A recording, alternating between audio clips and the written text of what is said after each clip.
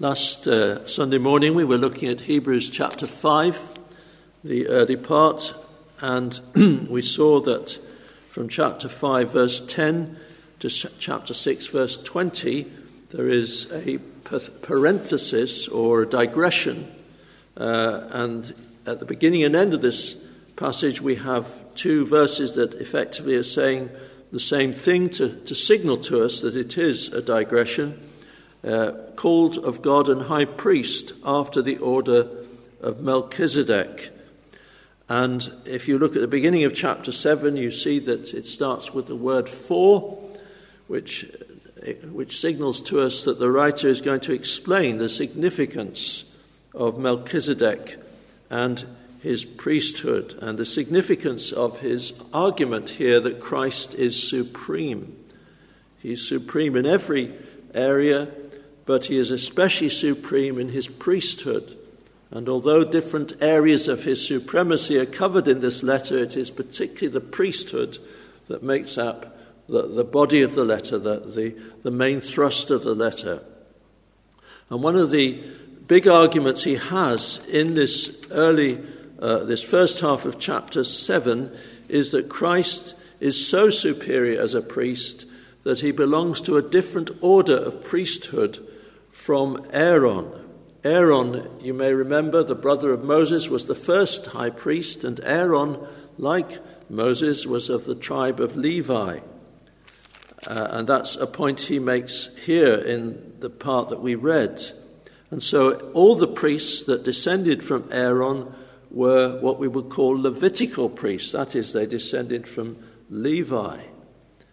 And he's making that clear, but he's also making clear that Jesus did not come from the tribe of Levi. As a descendant of David, as a son of David, he came from the tribe of Judah. It is evident, he says, that our Lord sprang out of Judah, of which tribe Moses spake nothing concerning priesthood. So God himself has changed the priesthood the moment Jesus came into the world. He changed the priesthood. He effectively said, well, the Levitical priesthood, it's done its task, it's done what I intended it to do, and now we're going to have a different priesthood. But you notice the writer is saying more than that there's a change. Obviously he's saying that, but he's saying that this change in itself points to the imperfection of the first priesthood, of the Levitical priesthood. Verse 11, if therefore perfection were by the Levitical priesthood, for under it the people received the law, what further need was there that another priest should rise after the order of Melchizedek and not be called after the order of Aaron? So he's saying here, realize now that it's a different priesthood, which Jesus is the high priest of, and it's a better priesthood. And you may remember that I said last Sunday morning that one of the great things attracting Jewish Christians to return to Judaism was this magnificent figure of the priest, magnificent in his role, in his office, in his task, in his robes, in his function, in a magnificent temple. It was very attractive. It appealed to the eye, it appealed to the senses, and that was enticing them back. But he says, you need to understand we're moving in a different realm now, the realm of the invisible. We're moving in the realm of faith, which is the substance of things not seen, the evidence of things not seen. And we're moving in a different priesthood, a better priesthood. And we can summarize what we need to do with this passage of Scripture this morning by looking at the exhortation of the writer here to us, to his readers, to his hearers. In verse 4, we have another of these occasions when the word consider is used. It comes up more than once in this letter. Consider, focus on this. Make this the object of your attention and of your thoughts. later on in the letter, consider him that endured such contradiction of sinners against himself, lest ye be wearied and faint in your minds. Or here we are exhorted to consider how great this man was. That's what we're going to be doing for a little while. Consider how great this man Melchizedek was. Because in seeing how great he was, we will see how great his priesthood is and how great Christ is. That's the purpose of the writer. We consider firstly his greatness in that he was both a priest and a king. Verse 1, for this Melchizedek, king of Salem, priest of the Most High God. I think you know, if you've heard me a few times recently, that God in the Old Testament very much forbid the combination of priesthood and kingship in the nation of Israel. It was typical of the pagan nations where kings were often sacred persons worshipping false gods and sometimes even being sacrificed to the false god in the end of their reign. But God rules all that out, and he ensures that there should in no way be a uniting in any Israelite kingship with the priesthood. However, there are indications that that is not how it's going to be forever. For example, in the book of Zechariah and chapter 6, we have reference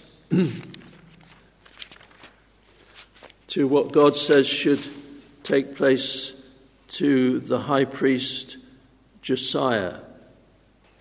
I haven't time to go really into this passage, but let me just read out Zechariah chapter 6.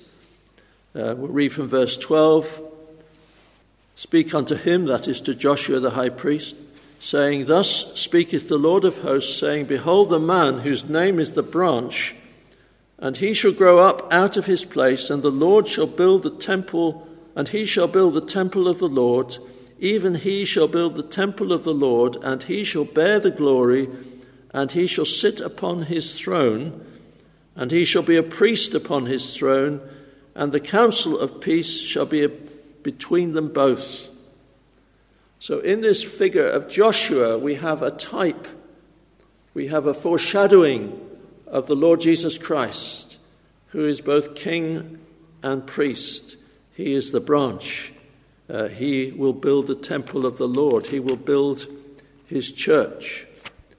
And there are other references in Scripture to this uniting of the two offices in our Lord Jesus Christ. In Psalm 110, the one that's quoted so often in Hebrews, the Lord has sworn and will not repent, thou art a priest forever after the order of Melchizedek.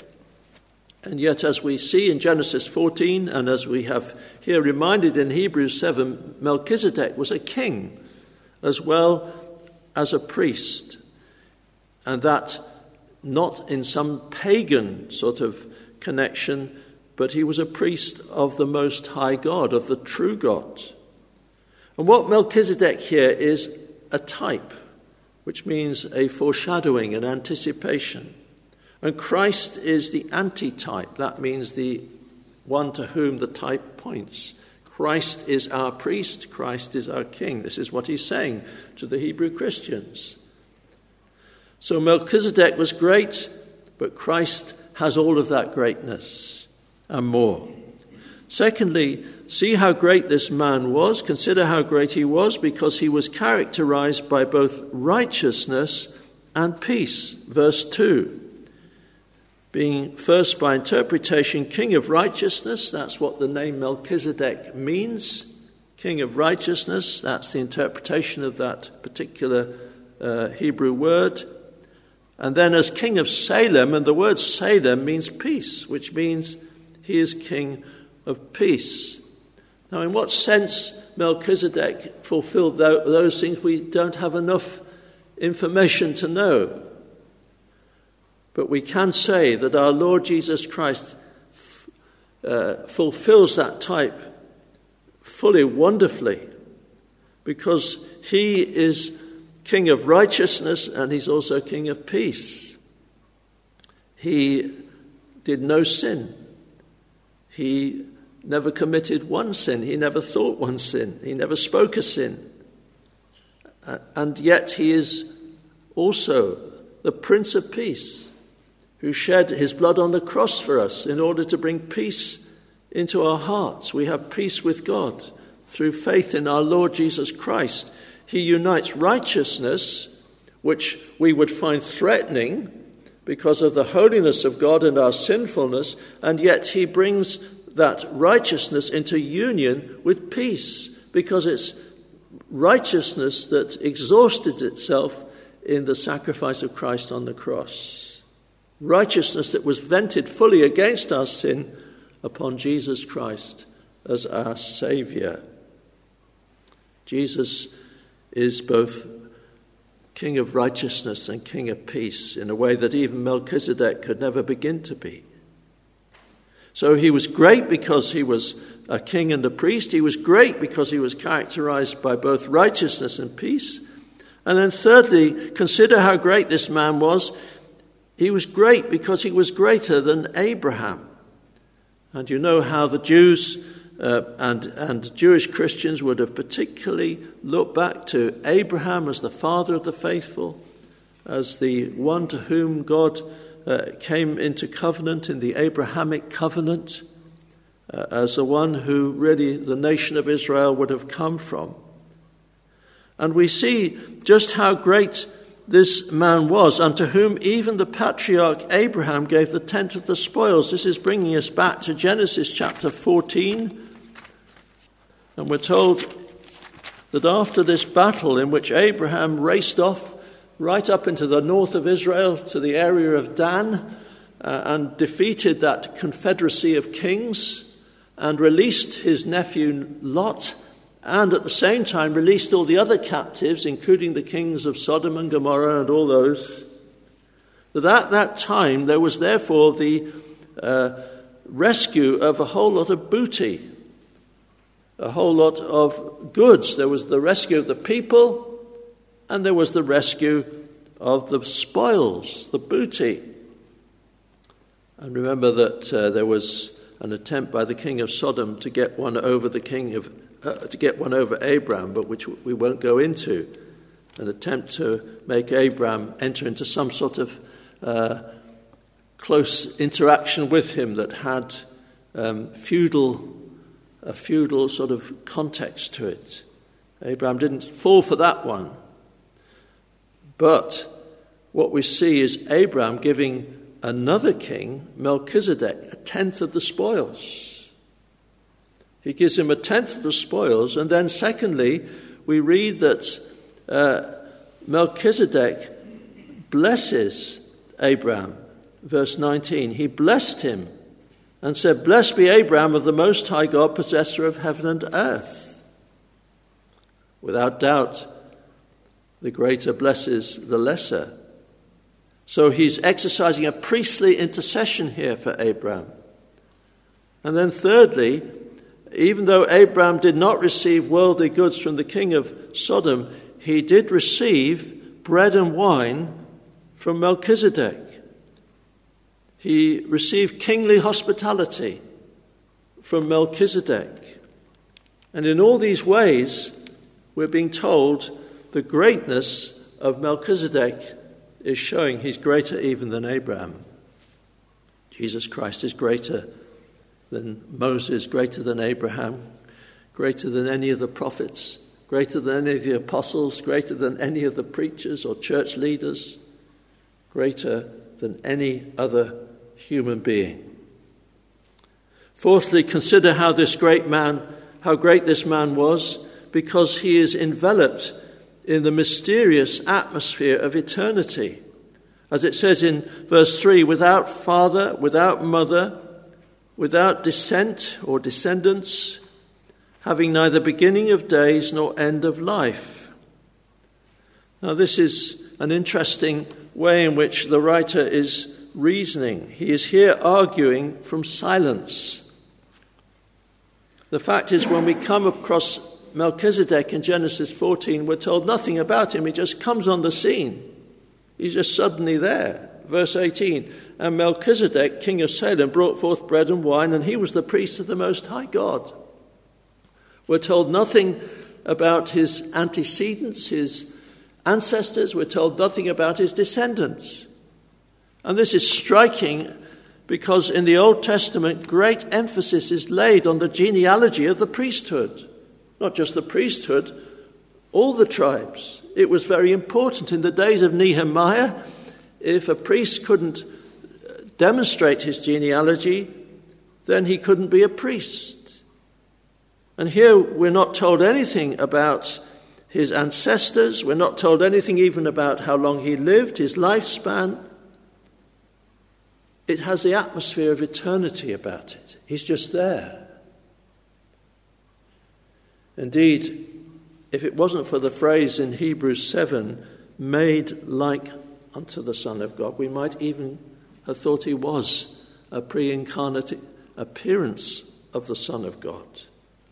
And some believers have thought that, continue to think that. It's a minority view.